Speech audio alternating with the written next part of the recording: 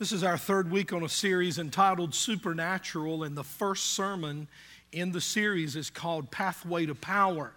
And inside your worship program are the notes for today's sermon, so I encourage you to get those out. You're probably going to need those today a little bit more than you normally do, so I encourage you to get those out and get a pen and fill in those blanks. We're just really glad you're here today. Thank you so much for coming. A lot of people are here today for their first time. We're very, very happy to have you.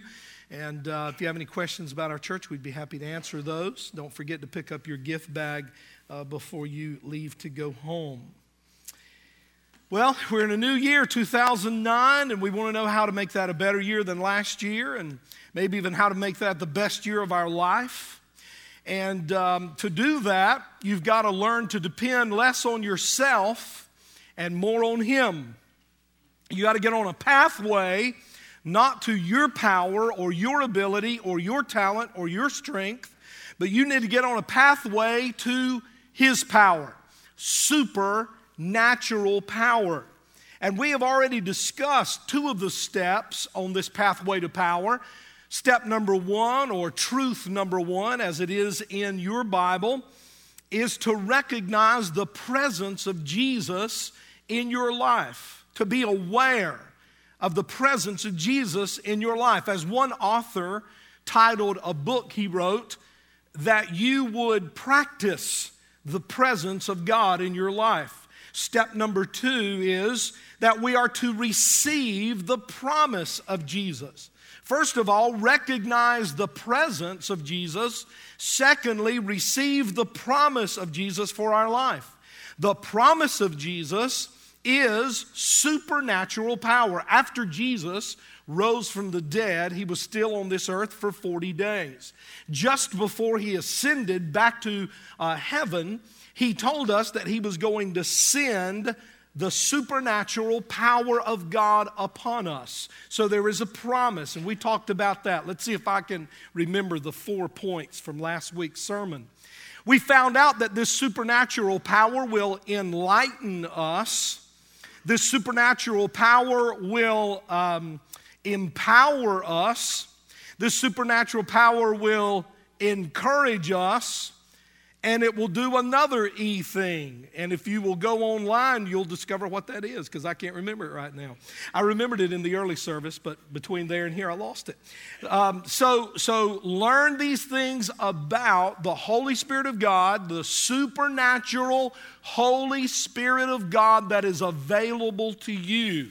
You need Him in your life. You need the power of God in your life. You say, well, I've accepted Jesus and I know that I'm a Christian and I know that if I die right now, I'm going to heaven. I'm confident of all of that. That's wonderful. But remember, in the book of Ephesians, he was talking to Christians. He was talking to believers, and he told them to be filled with the Holy Spirit.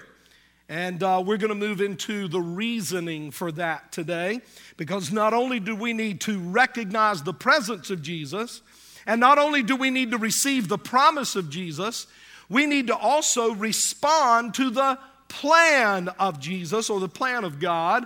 We know here at Whitley Church, you know, if you know anything at all about the Bible, that Jesus was God, is God, and will forever be God. And so we are to respond to the plan of Jesus for our life. And He gives us that plan in Acts 1:8. Now, if you're here this morning and you've been, maybe you've been saying, you know, I don't volunteer, I don't get involved, because I got to tell you, Pastor, I just really don't know God's plan for my life. I just really don't know what God's will for my life is. And so that's why I don't sign up for anything out at the information desk. And that's why I haven't gotten involved in any ministry. And that's why I've just been sitting here on the pew, because I just don't know what God's plan for my life is. I'm going to fix that today. I'm going to tell you exactly what God's plan for your life is. So get that pen out and get ready to write it down, because it's very, very clear. It is for your life and for mine. Acts 1:8 says, the Lord says, but you shall receive power, supernatural power. The word supernatural means beyond nature, beyond what is natural. You're going to receive power that comes from heaven. So let's read it that way, thinking that way. But you shall receive supernatural power, heavenly power, when the Holy Spirit has come upon you. And when the Holy Spirit has come upon you and you have received this power, the result of that will be that you shall be witnesses to me. Now that's better interpreted. You shall be my witnesses. You shall be representatives of me. This is Jesus talking here in Acts 1:8. So he says, you will be my witnesses in Jerusalem and in all Judea and Samaria and to the end of the earth. So what is Jesus saying here? I'm going to kind of put this in Wayne County, Johnston County language. Y'all may not know, but I actually, our church is right on the Wayne County, Johnston County line, So I was thinking about changing our church name to the John Wayne Church. Because I could just think about all kinds of advertisements you could do on the radio and on TV. Well, partner, come on out to the John Wayne Church. And, if I was on TV, I'd do the little John Wayne walk, Anyway, sorry about that. I digress. What is Jesus saying here? Here's what Jesus is saying.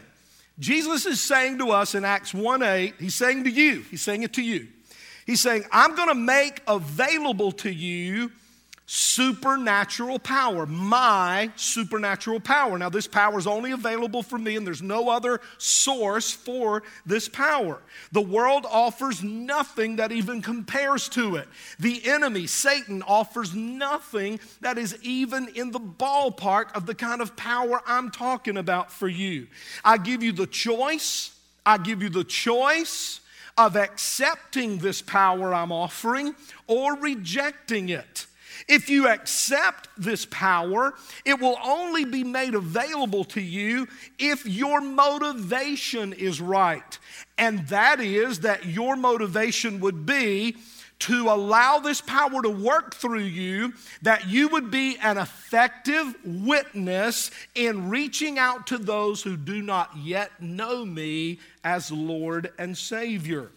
Now, I want to just stop right there and tell you that the Holy Spirit, how many of you, let me just ask you a question. How many of you enjoy the Holy Spirit? You enjoy Him. I do too. I'm telling you, man, I just enjoy the Holy Spirit. I've enjoyed the Holy Spirit this morning in the worship service, haven't you?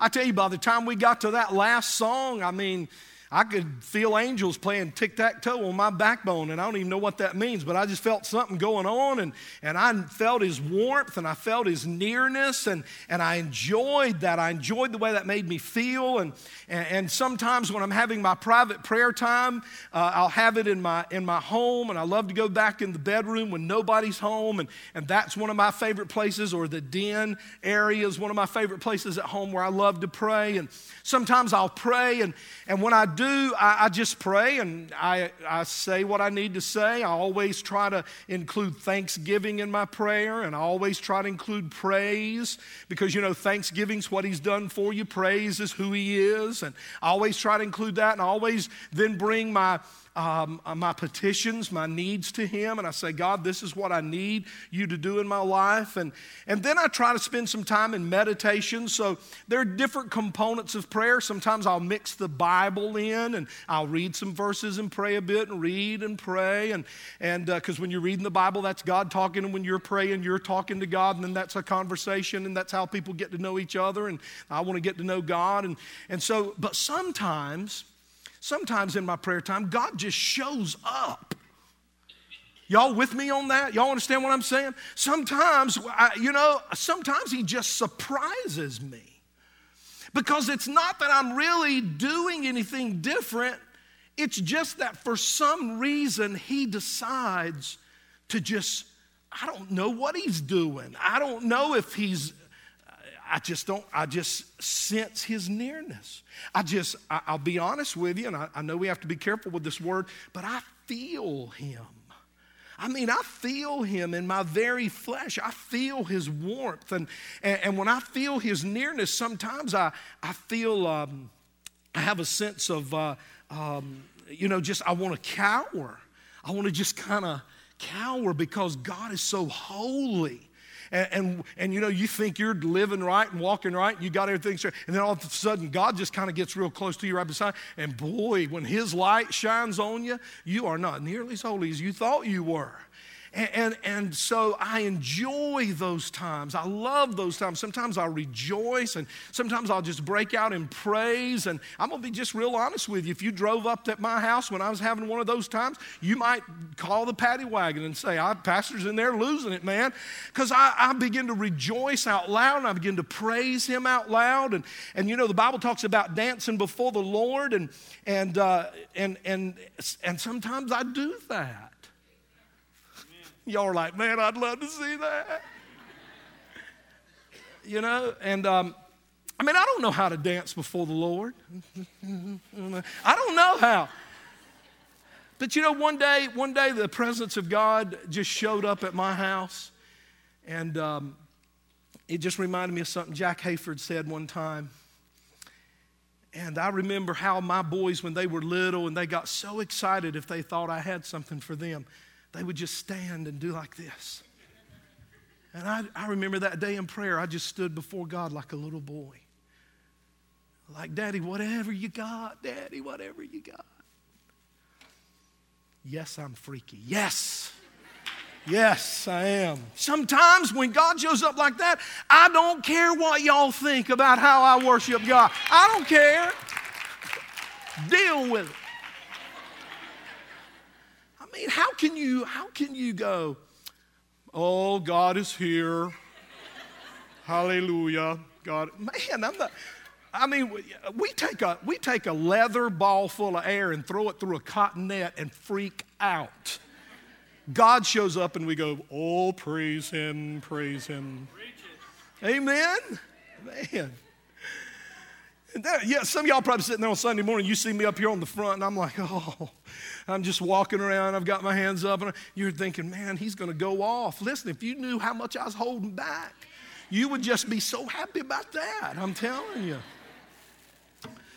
All right, so sometimes God just shows up, and I enjoy him. But I want to just tell you, as much as I enjoy him, the Holy Spirit is not primarily for my pleasure. The Holy Spirit is not primarily for my comfort. We learned last week he's a comforter and he's an encourager and he's to be enjoyed. I'm not preaching against enjoying the Holy Spirit. Here's where we make a mistake. Is when we think that he is primarily for our enjoyment and not our employment. But the power of the Holy Spirit upon you is for your employment, that you would serve. That power is given to you so that you will have power to serve. And really, more specifically, power to witness, to share the love of Jesus. This is the plan of God for your life. This is the plan of God for my life. You say, well, I still don't know the specific plan of God. Well, you know what? You'll come to know the specific plan of God for your life when you start doing the general plan of God for your life. You start witnessing to people about the love of Jesus. We're going to teach you how to witness today. But you start witnessing to people about the love of Jesus and go, you know, I really don't know God's specific calling, but I'm just going to start sharing the love of Jesus with people, and I'm just going to start doing what God has obviously told every Christian to do. I'm going to start praying more, and I'm going to start testifying more, and I'm going to start really standing up more, and I'm just going to do the part I know. And then all of a sudden, you begin to understand the details for your own individual specific life. Does that make any sense to you?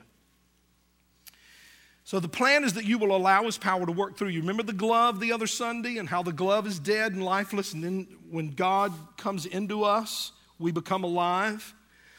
So he wants to work through you. A glove can do nothing unless a hand is in it. You can do nothing until Jesus is in you. And when he comes in you, he wants to witness to the unchurched through you by sharing with them the gospel message. You say, well, I can't witness. I can't witness. I mean, Pastor, that's not even my gift. And you know what we think about a lot of times when we think about witnessing? We think about going door to door. Do y'all remember in the old days we go, all right, visitation is Thursday evening at 7. We are going out to harass lost people. We're going out to harass people who do not know the Lord. Now, they probably will not accept the Lord, but we'll feel better about ourselves. We didn't say that, but that's... And remember when you train them, boy? I've done this, man. I've been a pastor for 30 years. I've tried everything. I train them, man. We learned the Roman road to salvation, and I train them. And then we go out and I say, all right, Thursday night, we'd all show up. Everybody's excited. Everybody comes back. How'd it go? Not too good. You know, it just didn't go that well. And then we go, all right, next Thursday. And then next Thursday, you know, some couldn't make it. And then finally you end up out there, you and one other guy.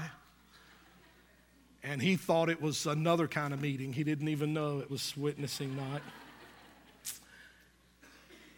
And, you know, it just really, I'm not against that. If you want to do that, that's fine. Don't misunderstand me. But I got to tell you something. For me, that doesn't work. First of all, I don't want you coming to my house unless I know you're coming. Now, I love y'all, really. Y'all are wonderful.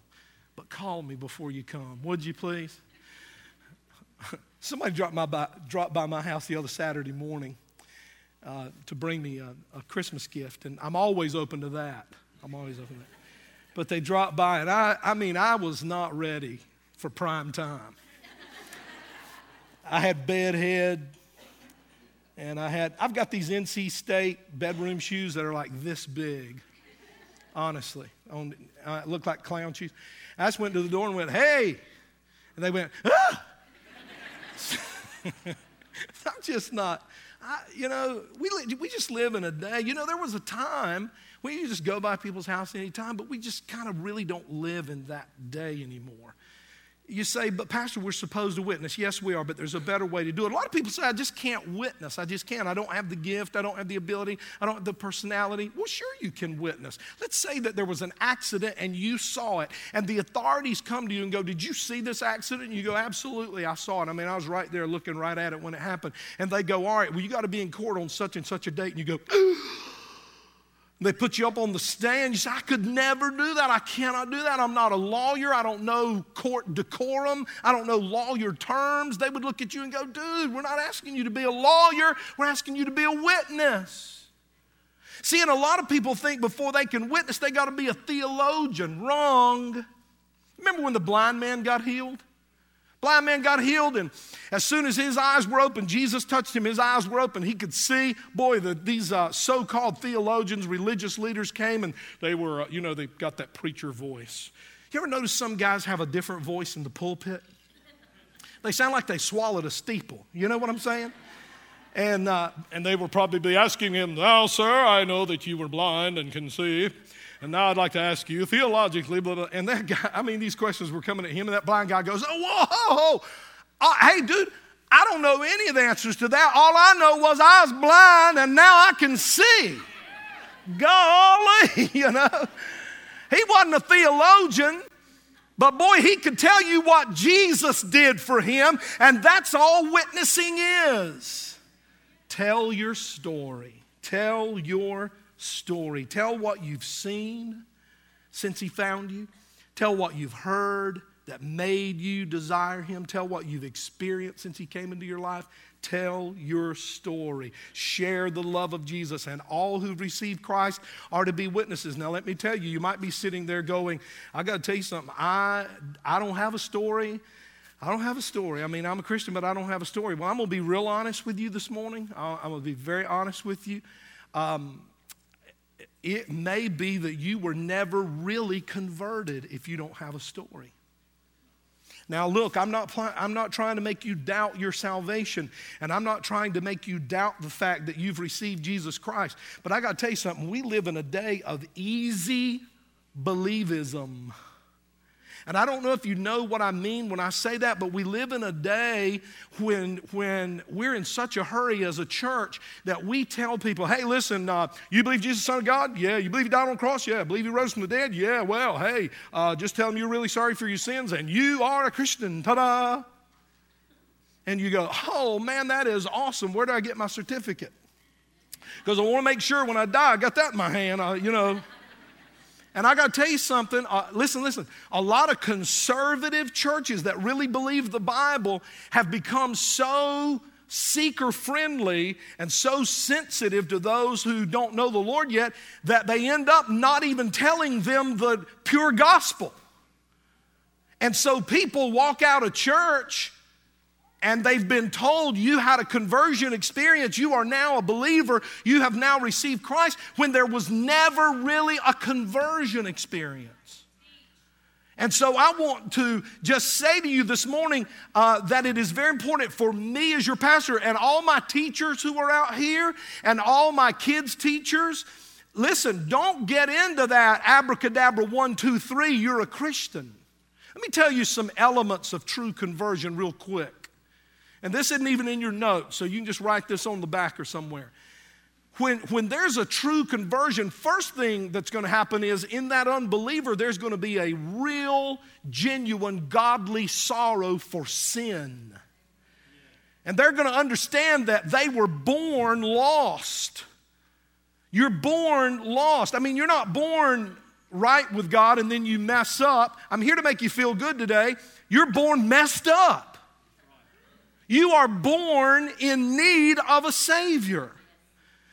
Now you say, you mean, Pastor, little babies that are born, if they get sick and die, then that means they don't go to... No.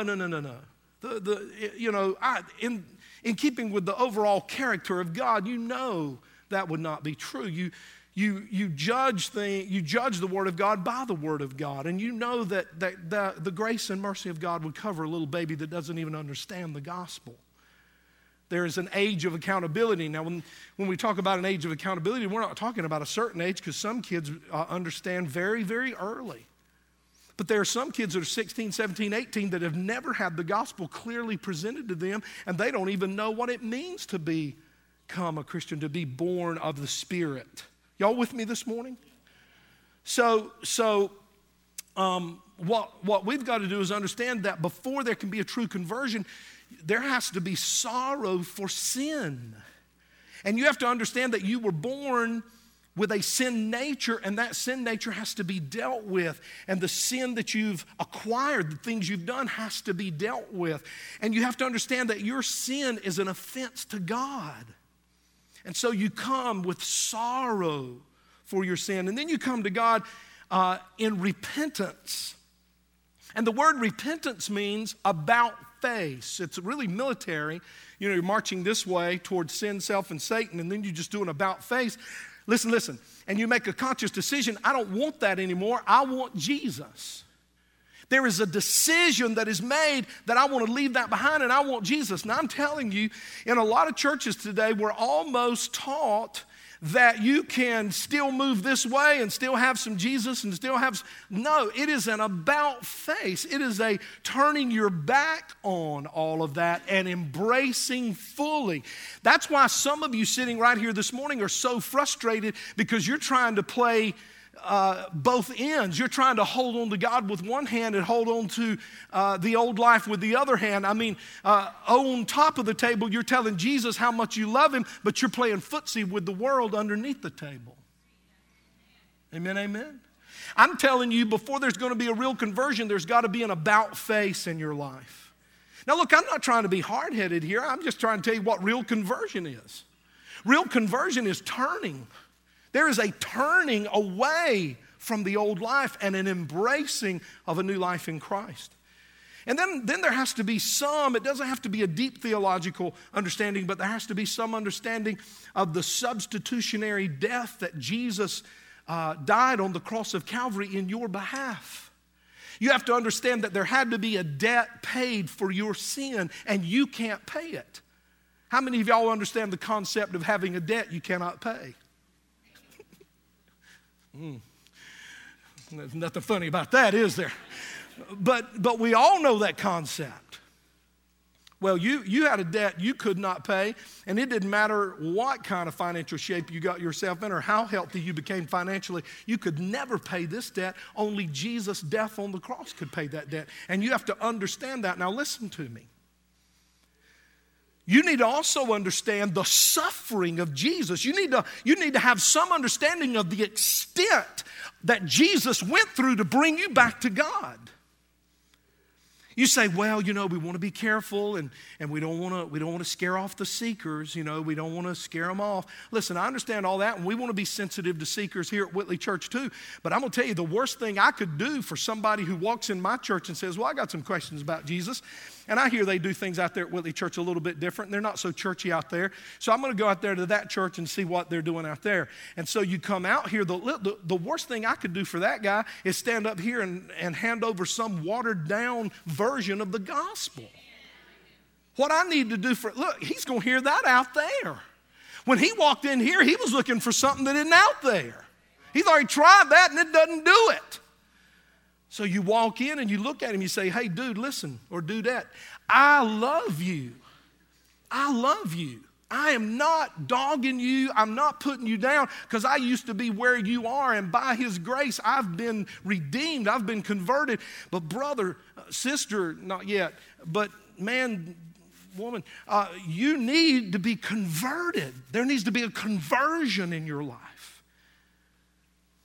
And there's some stuff you need to turn away from and some stuff you need to embrace. And Jesus paid a debt. You say, well, I tell you just can't really go into real detail about, all the suffering that Jesus went through. Oh, really? You can't talk about that? I remember a movie coming out a few years ago called The Passion of the Christ. And it packed, excuse me, I'm emotional. It packed out. See, that's why you don't want to sit on the front row. I don't know what that was, Eddie, but it's still out there somewhere. It packed out the theaters. It packed out the theaters. I'm telling you, Whitley Church called the movie theater and said, our whole church is coming. There's not going to be room for anybody else. They said, we'll reserve the theater for you. And then some people did come who wanted to see the movie, and we had some seats left over, so they came in. People who didn't know the Lord. I'm telling you, people want to know. They're not afraid to know. We need more movies like that, more movies like the movie we showed right here Friday night. We had over 600 people who packed this place out Friday night to see a movie that presented the gospel clear. People want it clear. They want it straight. They want to understand, I'm lost. I need a Savior. We need to stop watering it down. There needs to be an understanding of the cross. There needs to be an understanding of the suffering and the price that had to be paid and the extent that Jesus went through to bring you back to God. There needs to be an understanding of that. And there needs to be an understanding of his resurrection. And that because Jesus came out of the grave, we don't come to him, we don't come to a dead Savior to find change for our life. We come to a living Savior. That's why we do water baptism the way we do. That's why we don't sprinkle you here. And if you got sprinkled, then that's fine. That's fine. I'm not putting that down, and you're okay with that form of baptism. It's fine. Here's why we do it the way we do it. We do it the way we do it because it pictures something. My only problem with sprinkling is that sprinkling really doesn't picture anything other than, And look, I'm not making fun of that because some of you came out of that background, so I'm not. But the reason, you say, well, why do you guys get all wet? Here's why. Because when we bring you down and put you under the water, we hold you there till you say tithe. Not really. Tithe, come on, let me hear a bubble, say tithe. Well, there's almost no bubbles, you better hurry. So we put them under and we pull, and that is, when they go under the water, that's death. That's death to sin, self, and Satan. That's death to the old life. And when we come back up out of the water, that is resurrection into new life in Jesus. That's why we do it the way we do it. And, I'm working on the church buying a baptistry where I don't have to get wet. I kind of stand behind it and baptize people. How cool is that? And so that's why we do it. There is a resurrection into new life, and you could not be resurrected into new life if Jesus had not risen from the dead. His death brought about the erasing of your sin, but his life brought about his living in you to empower you every day of your life to live in victory. Does that make sense? Now, why is our testimony so important? Why is it so important? Middle of your notes there, notice Revelation 12:11. And this is talking about Satan's defeat. Now, we believe in the devil here at Whitley Church. We believe Satan is real. What are our three things we always say about the devil? He's a decided fact. He does exist. He's a destructive force. He's come to kill, steal, and destroy. But he is a defeated foe because of the death, burial, and resurrection of Jesus. These are the things we believe about him. So in the book of Revelation, chapter 12 and verse 11, it talks about Satan's defeat. And look what it says. It says, and they have defeated him because of the blood of the Lamb. And the word lamb there is capitalized, so it's the blood of Jesus. So Satan is defeated because of the shed blood of Jesus. All that means is Satan was defeated because of the cross. Here's what Jesus said about that. Here's what Jesus said about his death on the cross. He said, at the moment I die on the cross, at that moment he has been cast out. That means he is defeated, okay? So we as Christians don't pray for victory. We pray from victory because the enemy's not going to be defeated. He already has been. I mean, read the last book in the Bible. He's had it. So they have defeated him because of the blood of the Lamb and because of their witness, their testimony. There are three things that make an effective testimony. Let's go through them very quickly. Now, you see in your notes three main points. I'm going to go ahead and give those to you right now so you can fill in the blanks and so you won't have to worry about, did I get that one, did I get that one? Here they are. First of all, when you're gonna witness to somebody, here's what they want. They want your story. They want you to tell your story. You don't have to be a theologian. Just tell your story. And here's your story. First of all, past guilt. Past guilt. Secondly is present grace. And thirdly, down at the very bottom of your notes, the third one, in the bold, underline, is future glory. So when you're going to witness to somebody, you're going to want to tell your story. And this is a good little outline. You don't have to. There's nothing inerrant about this or infallible about this. This is just my little deal I created. Present, you need to talk about where you were when he found you and what kind of shape you were in when he found you. You need to talk about what it's been like since he found you. And then you need to tell them about where you're going. Okay? So they want to hear your story. Now, I don't want to offend anybody here, but a person who doesn't know the Lord isn't really that interested in what the Bible has to say yet. They will be.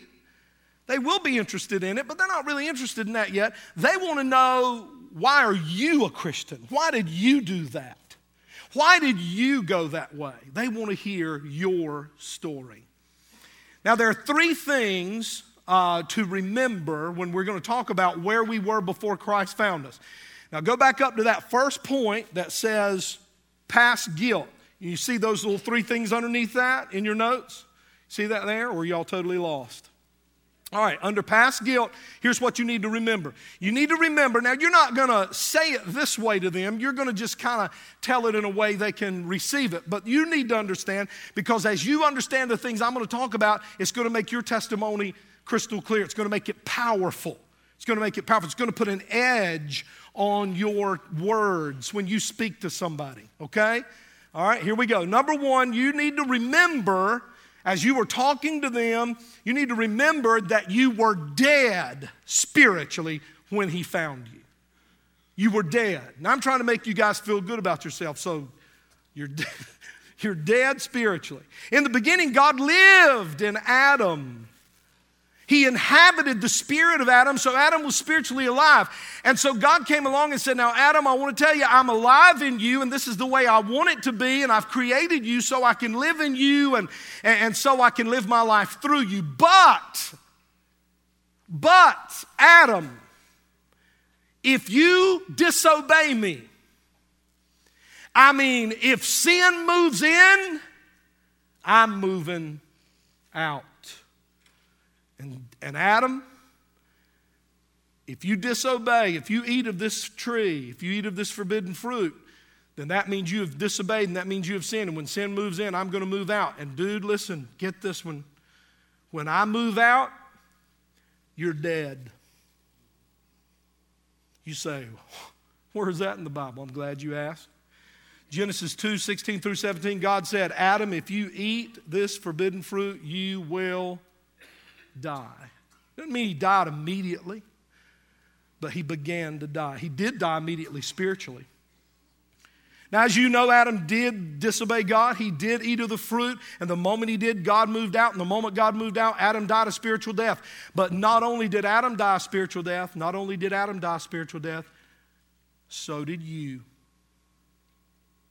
And so did I. You say, well, I wasn't there. I didn't have anything to do with it. That's just how it is. He represented you. He ate of that fruit, and the moment he ate of that fruit, death came upon him and was passed to all men. Let's read it from the Bible, Romans 5:12. When Adam sinned, sin entered the entire human race. That would include you. Adam's sin brought death, so death spread to everyone, for everyone sinned. So you are born needing a Savior. You are born lost. So if you have never before God admitted that you were lost and asked Him to come into your life, I just want to tell you today, because I love you very, very much, you are not ready for heaven.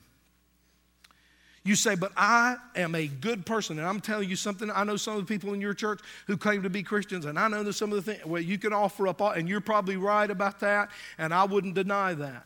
But I'm telling you that knowing a hypocrite doesn't make you a Christian. You say, well, I'm just not going to go to church because it's full of hypocrites. Well, it's like I tell everybody, I'd rather go to church every Sunday with a few hypocrites than to spend eternity in hell with all of them. Amen. If you hate hypocrites, dude, you want to get saved, go to heaven. Because if you hate hypocrites and you die without Jesus, you're going to spend eternity with all of them. Somebody's writing that down. Boy, I ain't never thought of that, Earl. Have you know that? We talk about forgiveness. We put a big emphasis on forgiveness, and we tell people you need the forgiveness of sin. Well, you do. You do need the forgiveness of sin. But I'm going to tell you something. There's something really more important than that. See, you can forgive a dead person, but guess what? Still dead. Still dead. If you really want to help a dead person, raise them back to life. Somebody was writing and now they stopped. Now listen, here's what I'm talking about. Forgiveness is great. It's wonderful. We got to have it. But let me tell you about forgiveness of your sins. You don't even have to ask Jesus to forgive you for your sins. He already has. As a matter of fact, he is standing in this church this morning holding his hand out going, if you'll just receive my forgiveness. Have you ever forgiven somebody for something, but they wouldn't even receive your forgiveness? Well, it isn't mended then, is it? That relationship isn't mended till they accept your offer of forgiveness. And so Jesus offers forgiveness. Look, you don't have to ask him to do it. He's already done it. But you will not be made right with him until you receive it, until you appropriate that forgiveness. Am I making any sense here? But what a dead man needs is not forgiveness, or not only forgiveness, he needs a resurrection. And the only way you can have a resurrection is for Jesus to come into your life. So salvation, being converted from a sinner to a Christian, is not simply forgiveness, but it is you allowing Jesus to come into your life and rule and reign in your life. You remember I talk about that little throne? You invite him to come in and sit down on that throne and become the ruler of your life. Because see, here's the way a lot of people want to live the Christian life. They want to do whatever they want to do and just go, I'm really sorry, Jesus. I'm really sorry. And I'm going to do it again next Saturday night, but I'm really sorry. Y'all with me? Yes. And that's not real repentance. Because repentance is an about face, where you stop that junk and embrace Jesus. It's getting quiet in here. Y'all with me? Do I look a little bit like John Travolta right now? All right, number 2, not only are we dead, now this, guys, listen, I know what time it is, but please get this. We are not only dead, we're depraved. We're depraved. Now, have you ever heard of a lawyer term, depraved indifference? You ever heard that? It simply means that somebody just did something, didn't care who they hurt, didn't care who they killed, didn't care. Like when a person walks into a McDonald's or something, and you hear these stories and they just shoot and kill a bunch of people. That's depraved indifference. That means you don't care. Now I want to tell you that that's how you were when Adam sinned. Listen carefully to me, because this is some theology you need to get. When the sin curse, remember we read Romans 5 and 12, that it was passed down to all of us. When that sin curse, when it had its full effect on us, we were not only dead, but depraved. And I want you to understand what depravity means. Depravity means that you have nothing in you that wants God. So before Adam sinned, he longed for God. The Bible says in the cool of the day, he would just fellowship with God. He longed for him. But when sin comes in, so does depravity. And depravity means, you could use the same word, that law term, depraved indifference. You just don't even have anything in you because of the sin curse that even is attracted to God. So let me just do this right here. We're on a timeline. So Farrell Hardison is born right here. He's born in sin because of Adam's sin. So I'm born in sin, so I'm depraved. That means there's nothing in me that wants God. So here's Jesus, and here is hell. I know we don't talk about hell very much, but it's there. So here's Farrell. So I'm born and I grow up, and all of a sudden I begin to understand, and I hear the gospel and I understand the gospel, but I'm depraved. So when I get to Jesus, I just go around him because there is nothing in me that wants him. There's nothing in me that is attracted to him. So I just walk right around him and just go on drawing my breath and drawing my salary and thinking that when I die, I guess I believe that, if a person's a pretty good person, they end up going to heaven. But because I went around Jesus, I had no desire for him. Where do I end up? I end up in hell. I'm just preaching the Bible here. Now, I want to show you the love of God. God knew that when the sin curse came to you, that you were depraved. And so God knew that depravity meant you had no desire for him. So I want you to look at what Jesus said in John 6:44. We're going to skip the other one, guys, just for the sake of time. Look at John 6:44. Jesus is talking about our depravity right here. He says, no one is able to come to me. There's nothing in a human that is even able or desires to come to me unless the Father who sent me attracts and draws him, listen to this part, and gives him the desire to come to me. Are y'all with me this morning? I may have lost a few people. Here's what I'm saying to you. God saw you born. God put Jesus to block you from going to hell. And I want to tell you something. If you end up in hell, you will have stepped over Jesus to get there, because he's right there trying to stop you to let him be Lord of your life.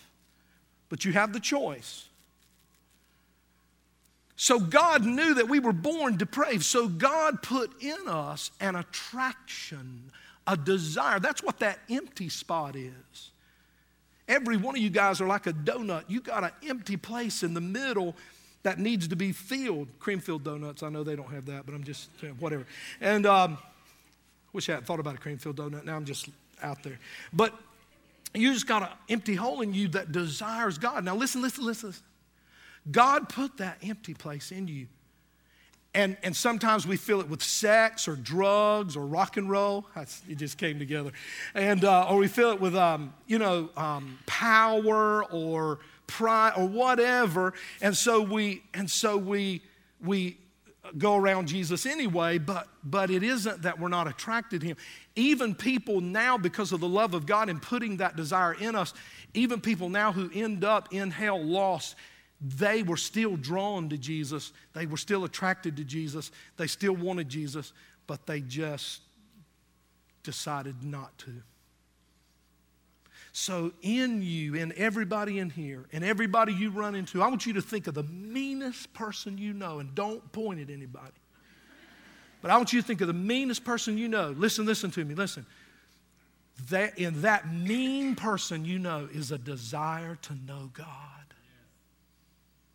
In Saddam Hussein was a desire to know Yahweh. In Hitler was a desire to know Yahweh. They went other paths and saw other things to fill that void, but that was the void they were trying to fill. It was only Jesus who could fill it. So we're depraved, and Jesus, God the Father, gave us an attraction. Finally, we're in darkness when we're lost, and I'm coming to a close here. And here's why I'm giving you this now, and then I'm done.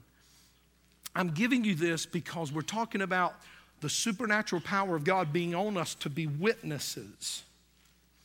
But in order for your story that you're going to tell to be powerful, you have to have gone through a true conversion. And you have to have some understanding. It doesn't have to be super deep, but it's got to be at least as deep as what I've preached this morning.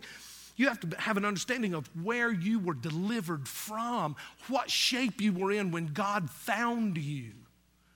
That helps you look at that lost person when you're witnessing to them and go, man, you think you're in bad shape? Listen, here's where I was.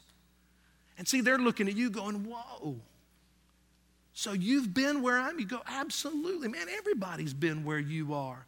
You say, well, that guy didn't do drugs, and he didn't drink, and he didn't party, and he didn't do a lot of the things I did and fornicate all over the place. I mean, he's always been a pretty good, doesn't matter. Lost is lost.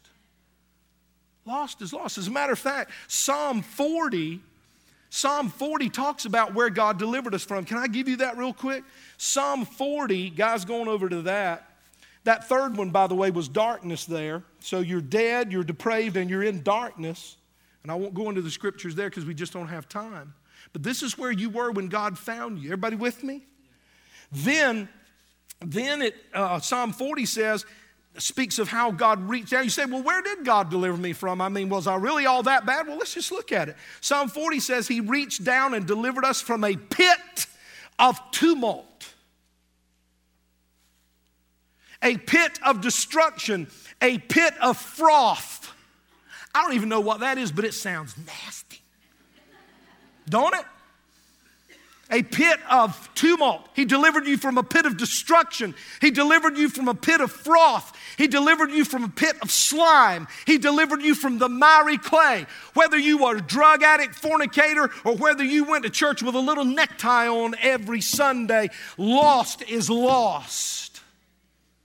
And when God delivers you, see, you have some people sitting in here going, well, I'll tell you, I didn't do all those things.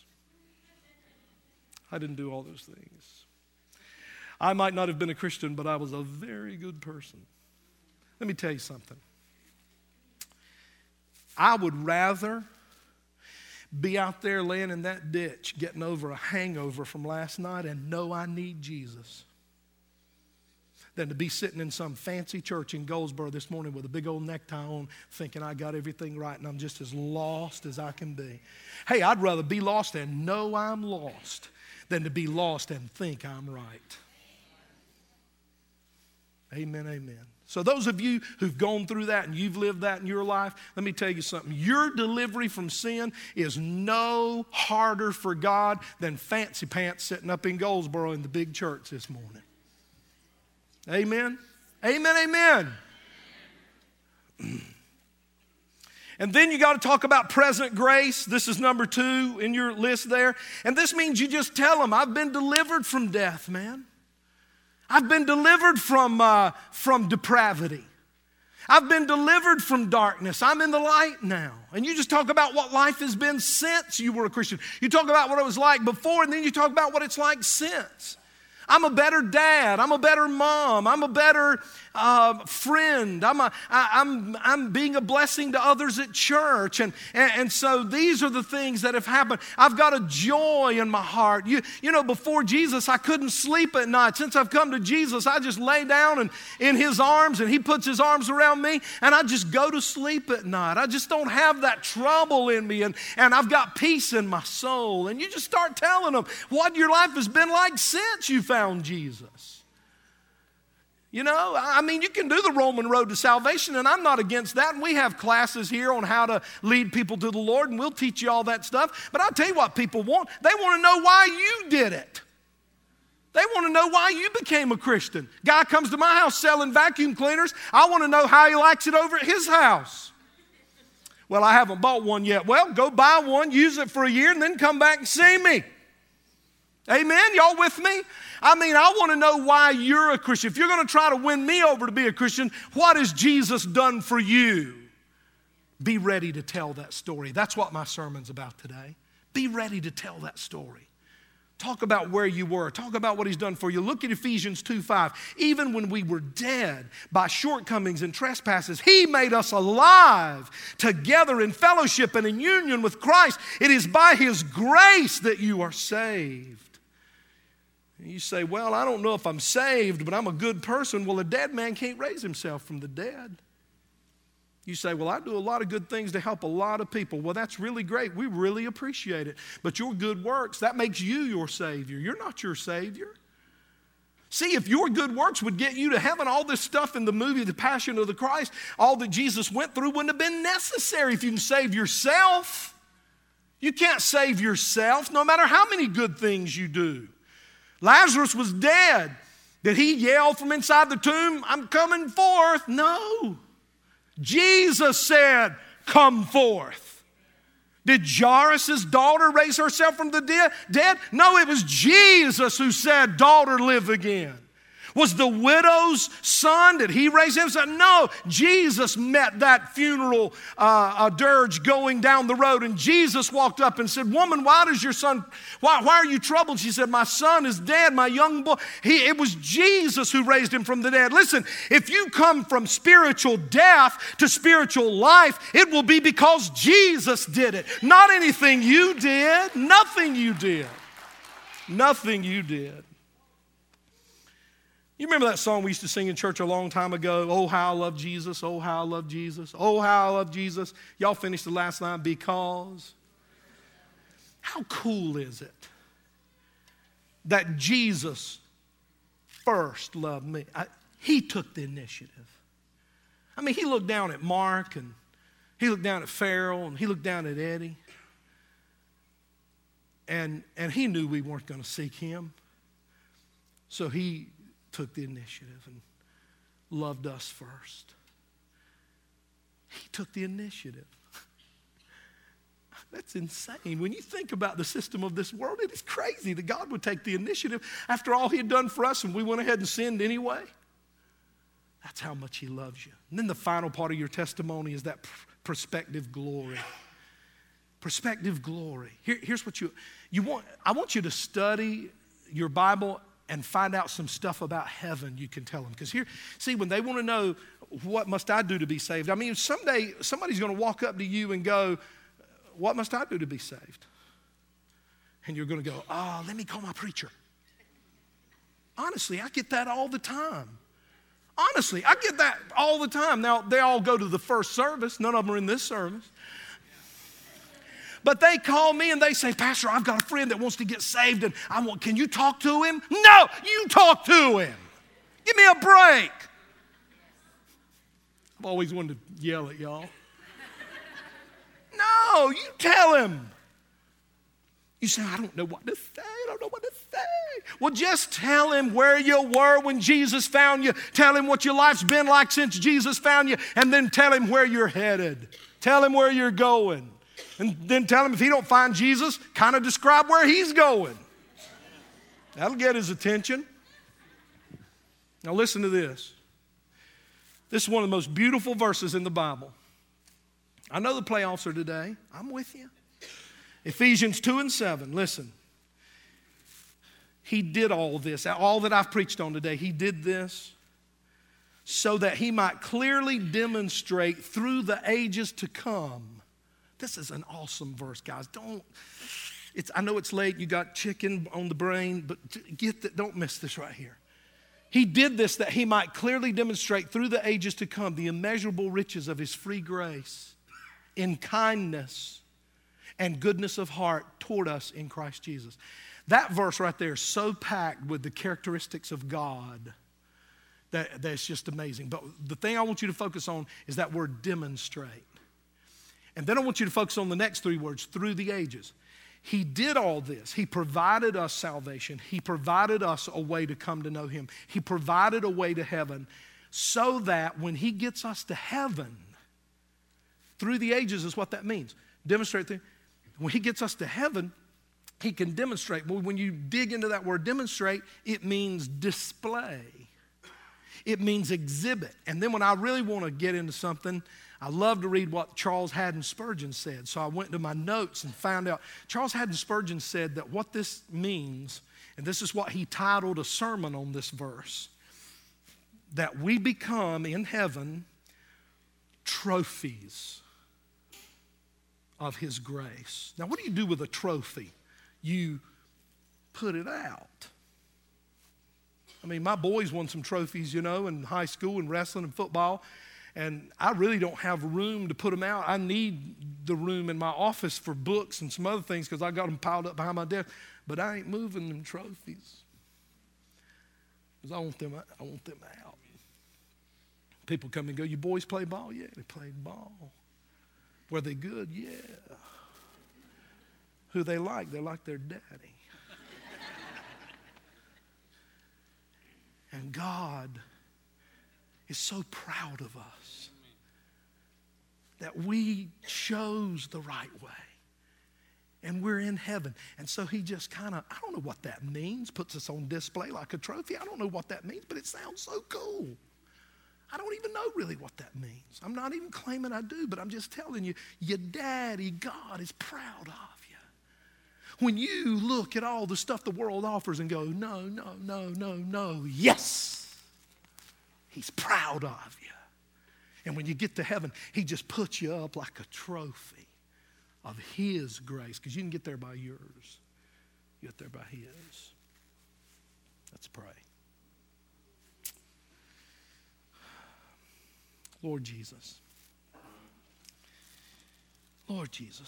this is a crucial time in the service. Please be as quiet as you can and try not to distract in any way at this time.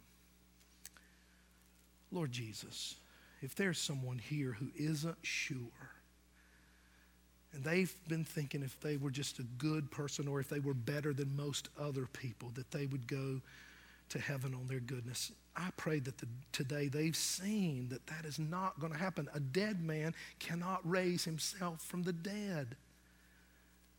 So I pray, God, that those who do not know you, or maybe they've settled in their heart this morning, I don't think I ever really had a true conversion experience.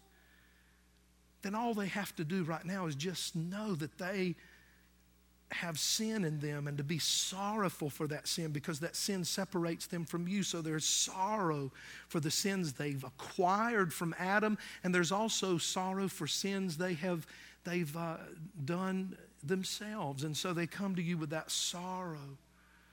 And they say, God, I'm sorry for my sins. And God, because I'm sorry for my sins, I repent. That means I'm turning my back now, God, on my old life, and I'm embracing you, Jesus. Come in my heart, Jesus. And Lord Jesus, I know that you died on the cross for me, and I know that you paid the debt I couldn't pay, and I know that you rose from the dead, and because you live, I can call on your name and you will come into my heart. And so that's what I'm doing. Jesus, come into my heart right now. Come into my heart and save me. Save my soul from sin, oh Lord. I know there is no other way for me to know the Father except that I would receive you as the Savior of my life. And so I receive you now, Lord Jesus, as my Savior. And I know when I do that I'm made right with God. Come in my life, Jesus. Just say that to him. I'm sorry. I repent. Thank you for the cross. Thank you for the resurrection. Now I receive you, Jesus, and I receive what you've done for me on the cross. Wash my sins away. Save my soul today. I receive you, Jesus. Every head bowed, every eye closed, nobody looking, nobody looking. If you prayed that today and made it right, would you just put your hand up and back down? Just put it up and back down. God bless you. God bless you. Now everybody look this way.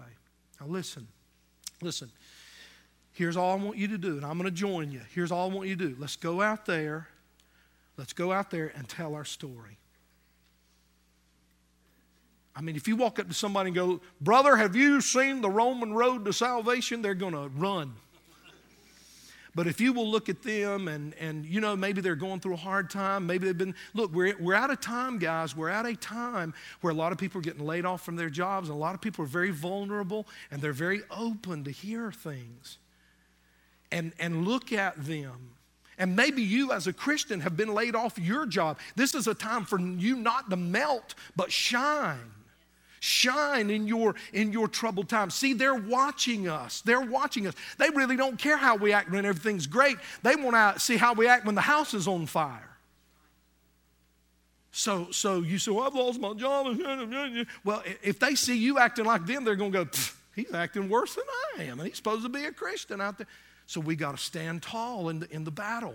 We got to stand tall when things aren't good. That's when we let our light shine. That's when they come up and go, man, how can you be like that?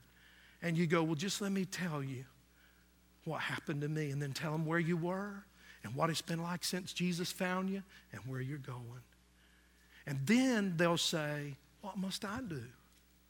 And that's when you say, just ask Jesus to come into your heart. And you know that you have sin in you. And are you sorrowful for, yes, I'm sorrowful for my sin. And are you willing now to turn your back on your old life and embrace Jesus? Yes, I am. And you believe he died on the cross and paid for your sins, and you believe he rose from the dead? I do. Do you believe he did that for you? Yes, I do. Then let's pray right now. Then you lead them in a prayer that says, Jesus, come in my life. I'm telling you, that is why we were given supernatural power to tell our story. Now go out of here and tell your story. God bless you.